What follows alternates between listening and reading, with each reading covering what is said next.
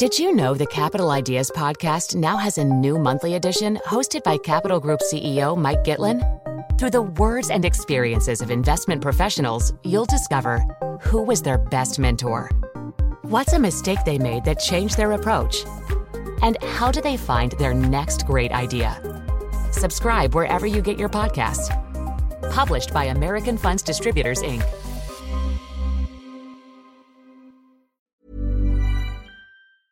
We know that recessions are inevitable. They can be caused by any number of forces, such as financial market crashes, cuts to consumer spending, or shifting oil prices. Eventually, an economy stops expanding and begins to contract. But what if lawmakers could pass stimulus legislation today that would automatically kick in when some of the early signs of a slowdown start to appear, before unemployment and GDP growth plummet? Stimulus that cuts the recession off at its knees so it's shorter and more shallow.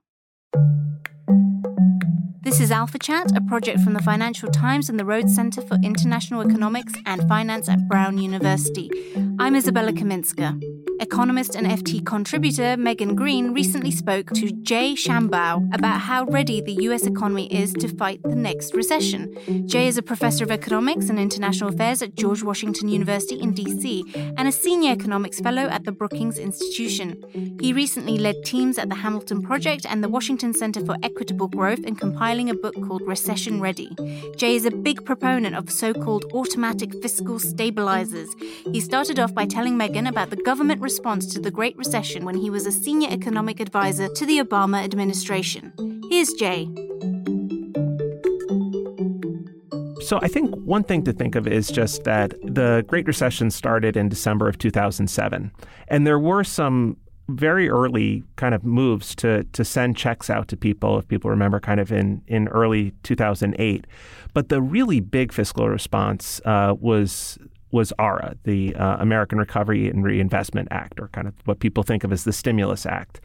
And that didn't actually come until late February of 2008. So it's well over a year after the recession has started that we finally get kind of a big discretionary fiscal push where Congress says, hey, this is a problem, we need something new. And, the reason it was so delayed is pretty obvious when you think of U.S. politics, which is once it becomes clear the recession's there, you have a lame duck president with only a few months left, then you have an election, and then you have a new president who's not actually in yet. So it's not like you can pass something new in December of 2008.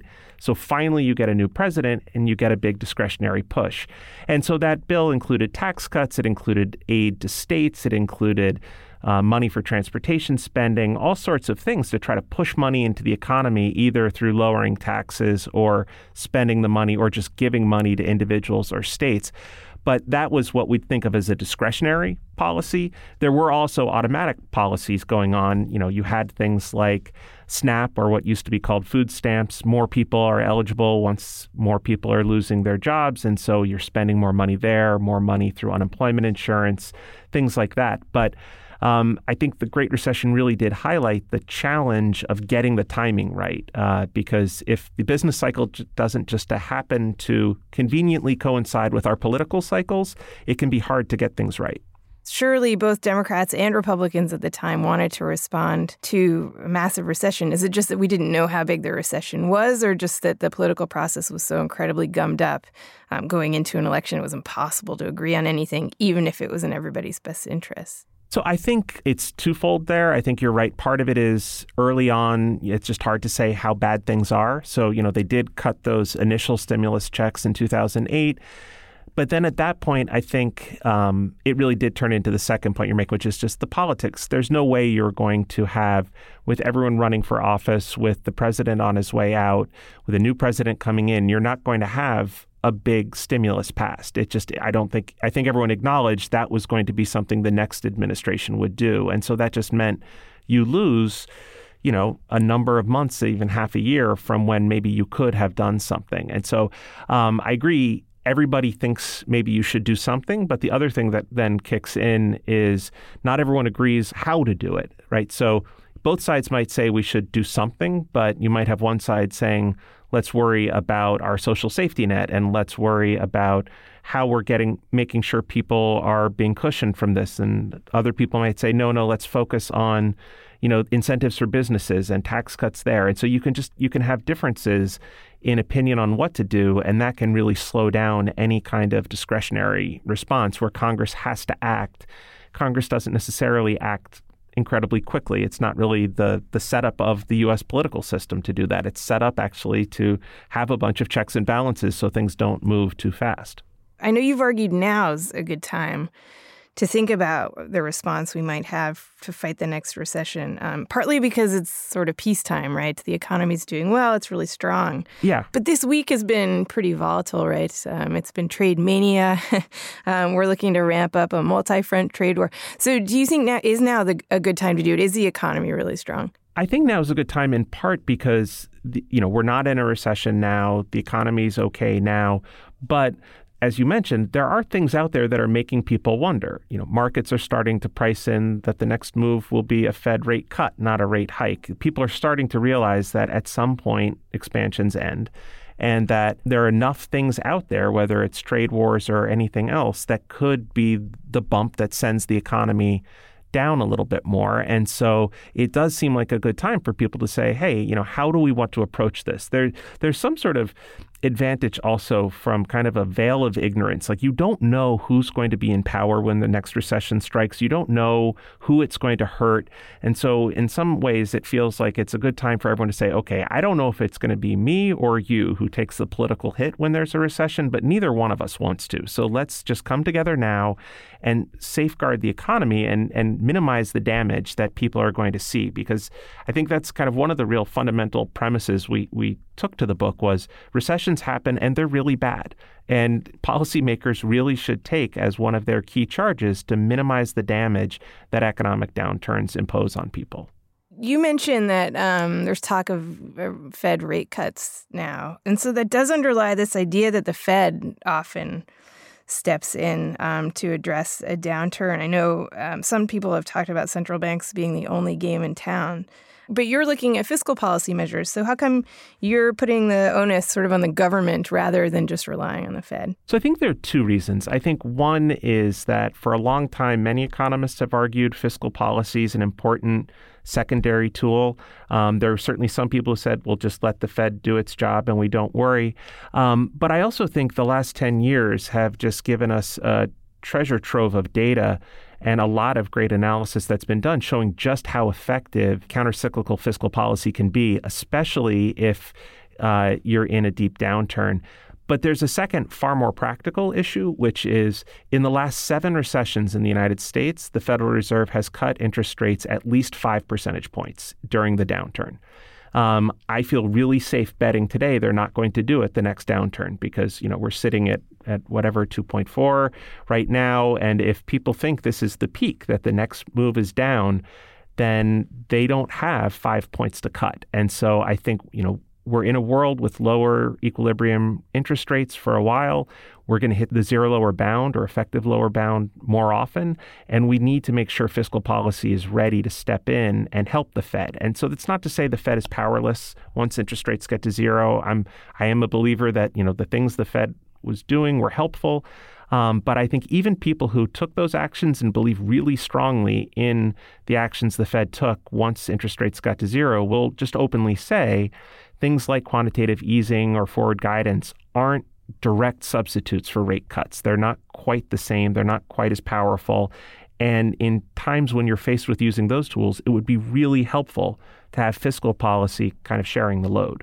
Yeah, no, and I think the Fed's kind of willing to accept that themselves, given they're doing this huge rethink on their own monetary policy framework to see how they can perform better when they're at the zero lower bound. So I think they would confess that as well. I also wonder, monetary policy really kicks in with lags. So it's this kind of interesting dual thing where, the fiscal policy may take longer to enact, but once you enact it, it may be operating faster. And on the other hand, monetary policy, you can typically, you can move faster. The Fed could cut rates 100 basis points tomorrow if it wanted to. And so, it could move really quickly, but then the impact of that policy might take longer. And so I think one of the ideas behind bolstering automatic stabilizers is to say we want to make sure that we take out some of that political lag. We take out some of the figuring, not just political, but even just figuring out what to do lag. And then there are even, honestly, the things that I think most of us don't even think about until you're actually trying to craft some of these policies, which are things like you need to figure out how to recode the programs that actually cut the checks to increase the checks. If you're going to say, let's increase everybody's unemployment insurance payments by a bit. If you made that decision today, you couldn't do it tomorrow. It would take some time administratively.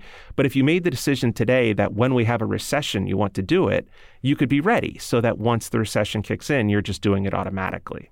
One of the big issues of our time is inequality, and the Fed's often blamed for sort of driving inequality with its response to the last crisis. What about automatic stabilizers? Do they have a mitigating effect on inequality, or are they also contributors? I think it depends on which one and how you do it. And so if you're doing things like payroll tax cuts, for example, that's something where money's going to go to everybody, but the more money you're earning, the bigger a tax cut you're getting, things like that. So you could see how it depends on how you look at it. On the other hand, the social safety net is our most powerful automatic stabilizer. Unemployment insurance and SNAP are probably two of the best automatic stabilizers we have right now. And so those are things where money is going both to individuals and then because of that, to communities that are hurting. And so they really are very well targeted. So one of the things we tried to do in this book was to think about different policies that could fit together, that you could think of these as certain policies are going to hit some types of households, other policies might hit other types of households, and so that you don't want to put kind of all your fiscal stimulus into one program. You'd rather kind of spread it out across a range of programs to make sure you're really touching different communities and different individuals.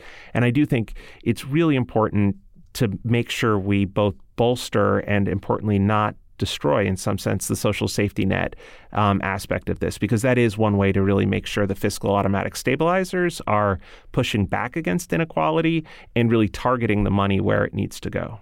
So you've mentioned a couple kinds of automatic fiscal stabilizer, SNAP, the tax system, unemployment insurance, and those all kind of adjust based on what's already happening in the economy. What other categories of fiscal stabilizers or automatic stabilizers are there? So there are other things that we, in some sense, have always done on a discretionary basis that we could make automatic, I think is one way to think of it. So in the last two recessions, we've recognized the fact that states' budgets get hit really hard in a recession. They wind up then firing people or cutting back spending. And so you get this kind of really pro-cyclical element from fiscal policy from the states. And so in the last two recessions, we've tried to offset that a little bit by having the federal government pick up a little bit more of the Medicaid costs that states are paying during a recession. That's something that's required an act of Congress both times. It obviously, therefore, comes in with a bit of a delay. It means states don't know if the money's going to be there or not until finally things get passed. So that we have a proposal from Jason Furman, Matt Fiedler, and Willie Powell in the book that just says, look, we've done this for the last two times. It's a really effective way to try to help states out and keep them from firing teachers, keeping them from firing police officers, and also keeping them from cutting back on their healthcare spending at a time when families need it most.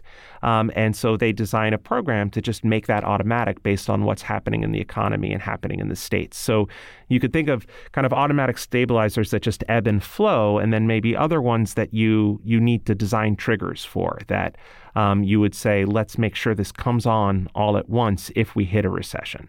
And that proposal using what's called FMAP, the federal share of Medicaid spending, is, I think, one that shows a lot of promise just because it's something we've done before. Congress knows how it works. States know how it works. And it could really help prevent some of the kind of follow-on effects we get in a recession when states themselves start cutting back. And just to clarify, states start cutting back, is that because they've got balanced budget rules, or is it because their rainy day funds are so small, or do they just not have the room? It's exactly right. They have balanced budget rules and their rainy day funds. They can use those for a little while, but not long enough. And so in a really short recession, it may not be that big a problem because, by the time states are kind of exhausting their rainy day funds, maybe things are picking back up. But especially in a longer recession, and we saw this in the Great Recession, even when the recession is technically over, but the unemployment rate is still really high, the economy has started to grow again, but the states are just now kind of running out of their room on the rainy day fund, and unemployment is high, so their revenues are down, and they then kind of have the second shock to the economy where they start laying off people or they won't hire anyone. And so you really want to try to take that element out. States were a real drag in 2010, 11, 12 in the U.S. economy on just the business cycle, and you'd like to not have them do that in the future if you can provide them the right type of support. And does it matter what sparked the downturn? Because it could be a financial crisis. It could be oil prices. So do you need to have some degree of flexibility in terms of addressing the immediate cause, or is it just important enough that you're addressing the symptoms like higher unemployment? That's a great question. I think one of the things we've tried to be careful when we talk about the book is to say we're not saying you wouldn't do anything on a discretionary basis. And I think your question really points to that depending on what the recession looks like and what's generating it, you may want to add certain types of programs to what's going on in your fiscal policy to really kind of address the root cause. But on the other hand, there are just some simple patterns that we see in recessions. And, one of those is consumers cut back a lot. Every time there's a recession, people either lose their jobs or worry about losing their jobs, and they spend less. And since consumption is, close to 70% of spending in the economy, when consumers cut back, that's what really pushes us into a deeper downturn. And that's why one of the other proposals in the book is this proposal by Claudia Sahm to just trigger automatic payments to households, just to try to cushion them a little bit. We've done it on a discretionary basis. We did it in 2008. We did it in 2001. Sometimes we label them tax rebates. Sometimes we label them stimulus payments. It doesn't really matter what you call them. It's basically sending checks to people. And when they get that check, we've got lots of good evidence that they spend them. And this is one where just by quirk of administrative capacity, we literally can't mail checks to every American on the same day. So in both the 2001 and 2008 stimulus, they mailed them out in order of the first digit of your Social Security number. And so you actually could see how people behaved because some people were getting money and right away and some people weren't getting it for 10 weeks. And what you were able to see was how they responded with their consumption. And it really does help the economy. It does help out, as you say, against the symptom. That's not dealing anything about the cause. But what it's saying is when we hit a downturn, people are going to spend less, and we'd like to keep them from doing that. We'd like to make sure we can, A, cushion things for them, and B, cushion their cutbacks that impact on the economy. And so one of the crucial things, I think, in terms of then saying, well, let's make this automatic is, you need to figure out when to cut the checks. And I do think that's one of the really interesting contributions of Claudia's proposal is developing this rule of just saying, look, if what we need to know is when the unemployment rate starts rising, that's when you're in trouble. It's not that it's at a high level necessarily, it's when it's rising. And so we can turn around and look, and she kind of did a lot of statistical work that showed it's basically if the 3-month moving average of the unemployment rate, so you want to take that to smooth out any weird blips. But if that number is half a point higher than its recent low, then you're in a recession right now. It has already started. And this rule works really well. It has always called since 1970, it's always called the recessions accurately, pretty quickly, far in advance of things like waiting for GDP to be negative 2 quarters in a row or things like that. And so one of the things we thought was important about this is it shows it's not just that automatic stabilizers are a good idea. You can do them.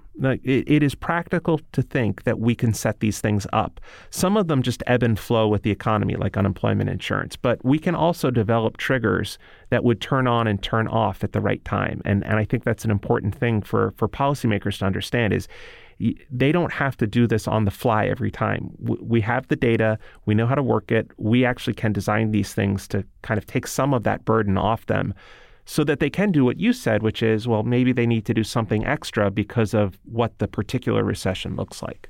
And I have to say, this identification of a trigger that we could use to really quickly say that we're in a recession, the SOM rule now it's called, seems like a game changer. I mean, you and me accepted, Jay, I think most economists are terrible at forecasting both recessions and recoveries. So it does seem really interesting that we figured out a way to figure out really quickly if we're in a recession without waiting for the NBER to come out a year later and identify it as a recession. Now, you mentioned Claudia Sahm is focused on unemployment as a trigger. Can you just say a little bit about why unemployment is such a useful indicator for us being in a recession?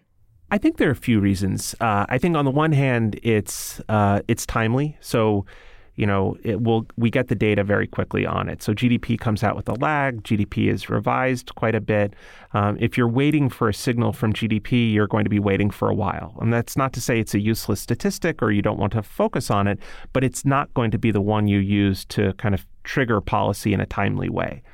On the other hand, the unemployment rate comes out quickly. It's pretty consistent. It's revised very little, so you can trust that real-time signal. One of the things that I find interesting is people worry a lot about the unemployment rate as a signal of health in the economy. They worry that, well, as the unemployment rate is falling, and, in particular in this business cycle, once the unemployment rate got to 5%, there were many people, and frankly, I would agree with them, who said, well, that doesn't mean that the labor market is done healing.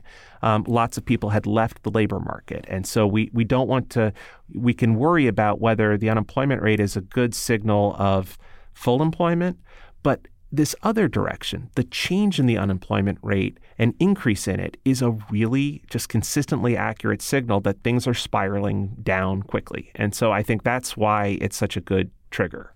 And we're looking for triggers to let us know that we're already in a recession. Is that what we've identified as the best conditions under which to have automatic stabilizers kick in? Are there conditions under which automatic stabilizers are ideal? I think what I would say is it's nice that we have some stabilizers that are smooth, right? This idea that, even as the unemployment rate starts to creep up a little bit, long before you would say have a trigger call it that it's a recession, you're automatically going to be doing a little bit more, right? And if any one person loses their job, they quit paying taxes immediately.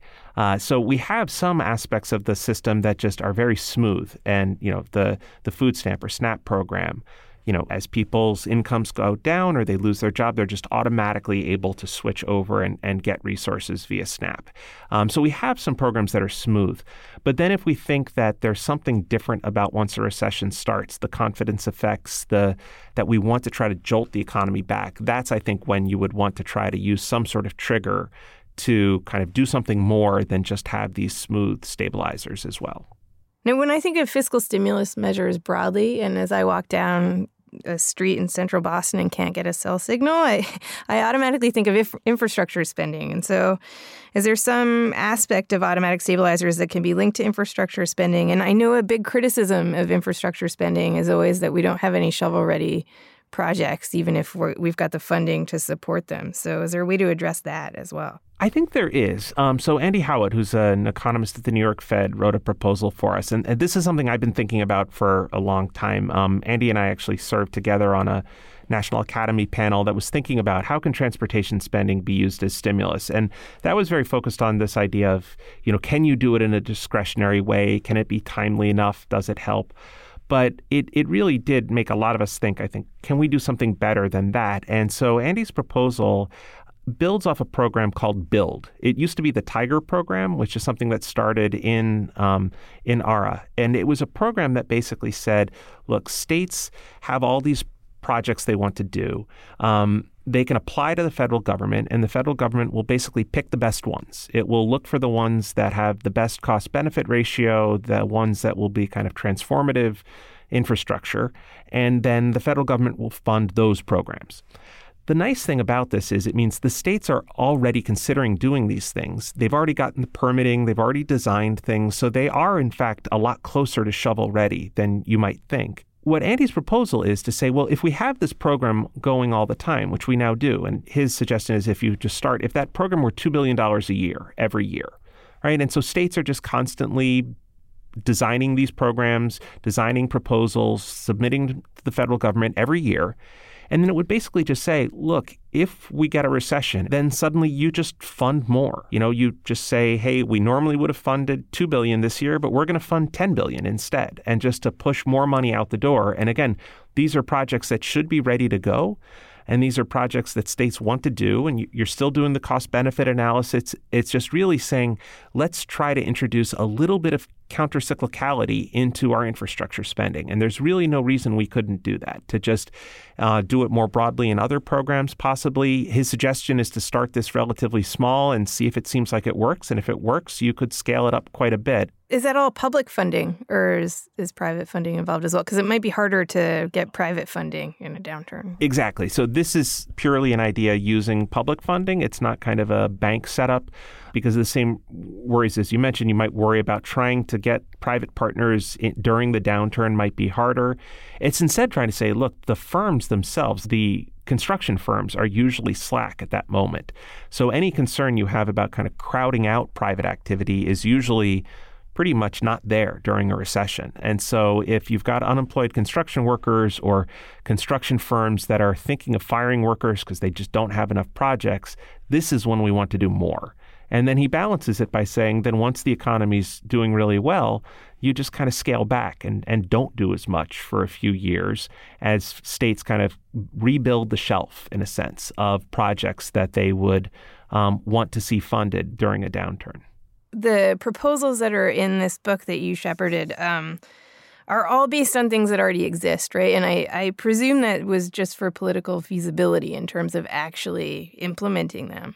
But if you had to start with a blank slate and you could put anything in front of Congress and wave a magic wand and have them accept it, is there any proposals that we haven't talked about that you think are politically difficult but actually might just be really effective? So anything that doesn't exist at all that you would push? That's a great question. I mean, you're right. It was some combination of political feasibility and, from our view, just wanting to be really rigorously evidence-based, to say we can look at things either we're already doing and find ways to do them better, or we can look at things that we always do and make them automatic. And so that was kind of the organizing principle behind the book. But there are a lot of other things out there that I've seen people suggest. I'd say the one we haven't talked about that is in the book is to use TANF, or temporary assistance to needy families, as actually a kind of job subsidy when you hit a recession. That is something that was done with some emergency TANF money in ARA, but it's something that we don't really do a lot of. And so that's one I think that kind of blurs into this edge of, I do think some direct hiring and direct provision of jobs, whether it's through a Jobs Corps type thing or whether it's through TANF or whether it's through a broader policy. I think the idea that we just don't have enough labor demand during a downturn, and we need to figure out ways to employ people productively, either by subsidizing the private sector for people who are hard to employ or by figuring out ways to employ people productively. I think that's an important one. But I think there are a lot of things I've seen people mention. So, we're talking about helping states out with their Medicaid costs. You could also see that in every downturn, states cut back their higher education spending because it's kind of this fungible thing. Let's just raise the fees and let's have less grant money going towards our state schools. Well, you could kind of have the same program where you could say you have the federal government kind of help out the states on their education budgets during downturns to try to make sure that they don't cut those budgets. You could even, frankly, get more creative and start thinking about things like automatic deferral of student debt payments or things like that in downturns, just to try to cushion people's budgets a little bit and say, hey, we realize times are tough, and one way we can help you out is by letting you just, take a year off from paying your student debt payments. So I think there are a lot of things you could add to this type of program. And I think certainly you're still going to need some discretionary policy almost no matter what. I think also the last thing I would add is, depending what you've done with your corporate tax policy, and we kind of stayed away from that because it's so in flux right now, with, just some reforms went through and then people proposing counter reforms. You certainly could imagine things that we often have expensing rules or things like that let firms deduct any investment costs immediately. And I think there are proposals just to make that standing policy, or it often gets put in and then extended. But if that weren't standing policy, making that policy during a downturn to try to incentivize firms to invest during downturns and not have them holding back. I think that's one of the other ones that, isn't in the book that would make sense. Yeah, okay, so that expensing piece was supposed to encourage investment this time around. And do you think that maybe it hasn't because it's not permanent? And so that's why you're saying making it permanent might actually spark? Well, in theory, the temporary should spur it more, right? Because it should say, hey, you're only getting this tax break if you do the investment in the next 2 years. So, act now. I think it was more that the downturn was deep enough that, just the capital to output ratios were higher than they'd been. Firms didn't feel the need to invest. And then even coming out of it, I think part of it, honestly, was just they had a lot of cheap options in the labor market. So it's not like they needed to emphasize productivity because they could just hire more workers without having to pay a lot more. I think eventually once labor markets tighten enough, you should see more on the investment side just because they're going to want to start to economize on labor. So automatic stabilizers seem to be, as a Keynesian economist, they seem to be kind of a no-brainer. It's sort of something everyone should like. The problem, I guess, is maybe how to pay for it. So the implications for a higher deficit and a bigger debt burden are a concern. But are there really any fiscal hawks left? I mean, do we really need to worry about this now, do you think, the higher cost of it?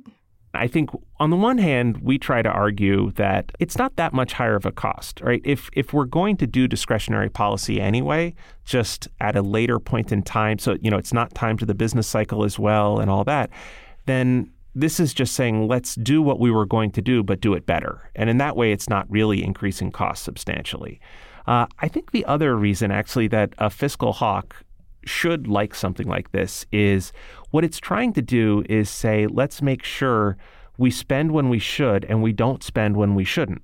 And so by having triggers that turn both on and off and making sure that we're doing things timed to the business cycle appropriately, but not ratcheting up spending permanently, right? It's saying, let's spend more when we need to and then go back to normal.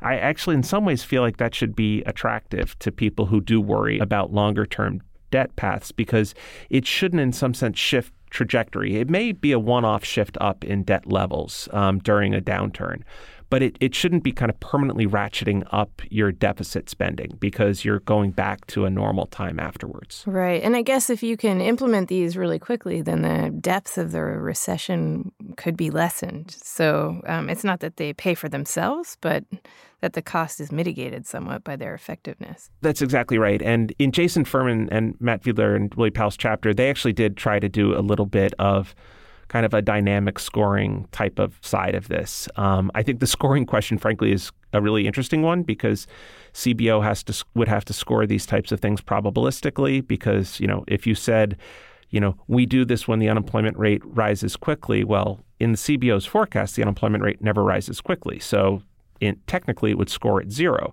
right? But they're not stupid. They recognize that. And so they have rules that they would score things probabilistically. But I don't think, honestly, anyone's exactly sure how. And a lot of it would, I think, depend on if they view these as things that should be scored dynamically. Because if they do, you're exactly right. If you shorten the downturn, then you're helping the budget out as well. And so these things might have bigger sticker prices than the actual effective cost to the government. And you mentioned earlier something we haven't really touched on. And we've talked about how the triggers could be useful in starting the programs. We haven't really talked about how triggers might end them. And I know in the last recession, some governments actually responded with austerity. I'm talking to you, Wolfgang Schäuble, in Germany, rather than stimulus. So if we have these automatic triggers to start these programs, how politically realistic is it to expect policymakers to wait until the programs are triggered off to shut them down versus just getting nervous about constantly spiraling debt and shutting them down prematurely? You're asking me to stray into the political science side where I worry about my expertise more. But I guess what I would say is if you look at experience, the things that get turned off are all the discretionary things, and they'll never extend the discretionary things or they fight about that. The things that we have that are currently automatic, they don't end, right? So it's not like we shut down unemployment insurance. What we did was we kept fighting over whether we should keep these discretionary extensions of unemployment insurance. Similarly, it's not like we messed around with the tax system writ large. We just let the payroll tax cuts expire. So I think there's a real interest politically to stop the discretionary stuff and say, okay, we were doing this, but we can't spend like this forever. And that's actually one of the refrains you hear, right? We can't spend like this forever. One of the advantages of automatic stabilizers is everybody knows you're not intending to, right? That there are triggers that are going to turn them off. And I think that becomes really important. So I'm glad you raised this, because I actually think as much as the trigger on is important, it really is the trigger off that's drastically important. And if you look at what we did in the Great Recession, our fiscal response early on wasn't actually that unusual. There are people who think it wasn't big enough, and I think there's a good case to be made there, but it was as big as we typically do given the shock. Where we were really woefully inadequate was in years 2011, 12, 13, that time period where, we just let our expire. We did some additional things, but not as much as we probably needed to. We had the states cutting back. So we had all these things that were holding back a recovery when the unemployment rate was still at 8 or 9%. And so having things that would have turned off automatically, I think might have really kept us from pivoting to austerity too quickly. And the refrain, we're not doing this forever, I think matters. But are politicians worried about we are doing this for our tenure in office before we try to get reelected? In your experience, do you think that feeds into their minds, given how long the last recession lasted? I think it did. And I also think it's one of those things where, you pass what's labeled as a stimulus measure. It doesn't stop a recession, right? All it's trying to do is mitigate the effects of one and, make it not as bad. It's really hard to campaign on a counterfactual, right? It would have been much worse if we hadn't done what we did. That's not really a big selling point politically. And I think that did just make it really hard to come back for more. And I think if you talk to the people who were there in 2008 and 9 crafting these things, one of the things I think a lot of people will acknowledge was the mistake was thinking, if this isn't enough, we can go back and get more. And that turned out to be a lot harder than anyone, I think, guessed. Whereas if you have it automatically, what it says is, if this turns out to be a 2001 type of recession, fine. We have this little automatic thing kicks in, it's not too big, and then it turns off pretty quickly. If it turns out to be 1982 or 2008, you don't want it shutting off too soon. Really deep recessions where the unemployment rate spikes to 10%, you don't want to turn around and do austerity right away. And I think having it automatic will kind of prevent our worst impulses in terms of suddenly getting worried about the debt when we really should be more focused on the economy and know that we should just trust that we've got the automatic properties built in appropriately. And I know you've been talking to a lot of economists about this stuff. In fact, a lot of them were contributors in your book. I presume you've also been talking to policymakers and legislators about this stuff. And I'm curious kind of what the reception's been. Are legislators thinking ahead to the next recession, or are they actually more looking at tinkering with the existing automatic stabilizers or undermining them maybe? So I think it's twofold. I think on the one hand, there are people who are interested in this, and in part because exactly your point about undermining, that they're very worried that we're undermining our automatic stabilizers. So, I've mentioned SNAP a few times as a terrific automatic stabilizer, what used to be the food stamp program. Putting really staunch work requirements into SNAP that have waivers that don't trigger early enough in a recession would basically make it very hard for people to get those payments because they wouldn't be able to get a job because it's a recession. And so, you can really worry that changes to these programs could make them less effective. You've also seen a lot of states cutting back on the weeks of eligibility for unemployment insurance, things like that, where I would worry we're taking what are effective stabilizers today that could be better, and instead we're actually making them worse. So I think there's clear kind of political action right now of people kind of fighting to maintain what we have in terms of stabilizers. We've certainly gotten a lot of interest and talked to people on the Hill or talked to people more broadly about the need for more automatic stabilizers.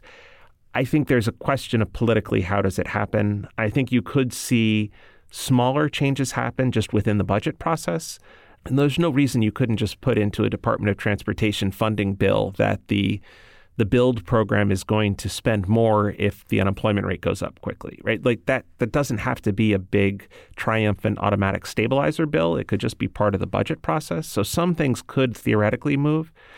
I think people who are more politically skeptical have taken another view of what we've done here, which is to say that if we had something spelled out like this on the shelf in 2008, then when we passed a big stimulus act, we would have put in more automatic triggers, especially to deal with the phase out.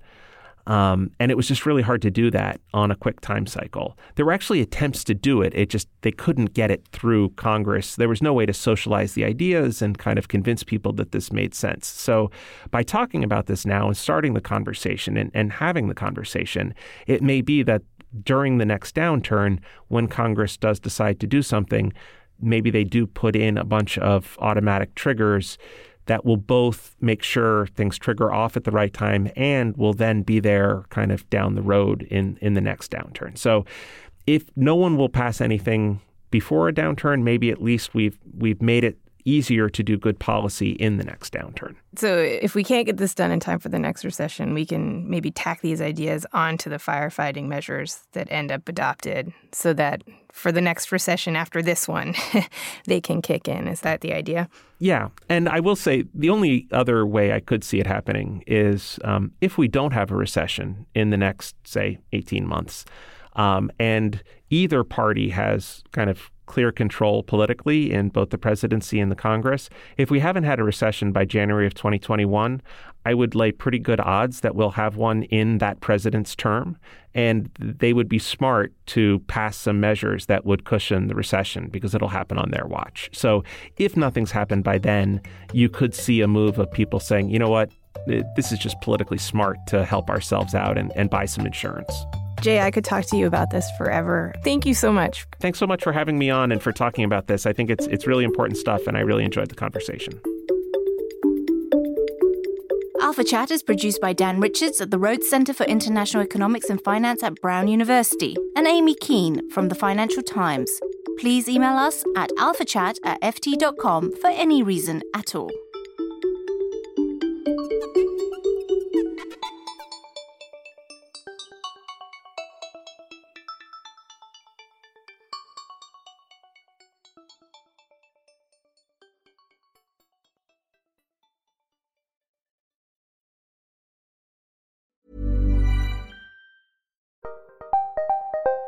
Did you know the Capital Ideas podcast now has a new monthly edition hosted by Capital Group CEO Mike Gitlin? Through the words and experiences of investment professionals, you'll discover who was their best mentor, what's a mistake they made that changed their approach, and how do they find their next great idea. Subscribe wherever you get your podcasts. Published by American Funds Distributors, Inc. Sick of being upsold at gyms? My guy, you're currently a base member? For $90 more, I can upgrade you to our Shred membership. For $130 more, you'll be a Swole member. And for just $300 more, you'll reach Sweat Platinum.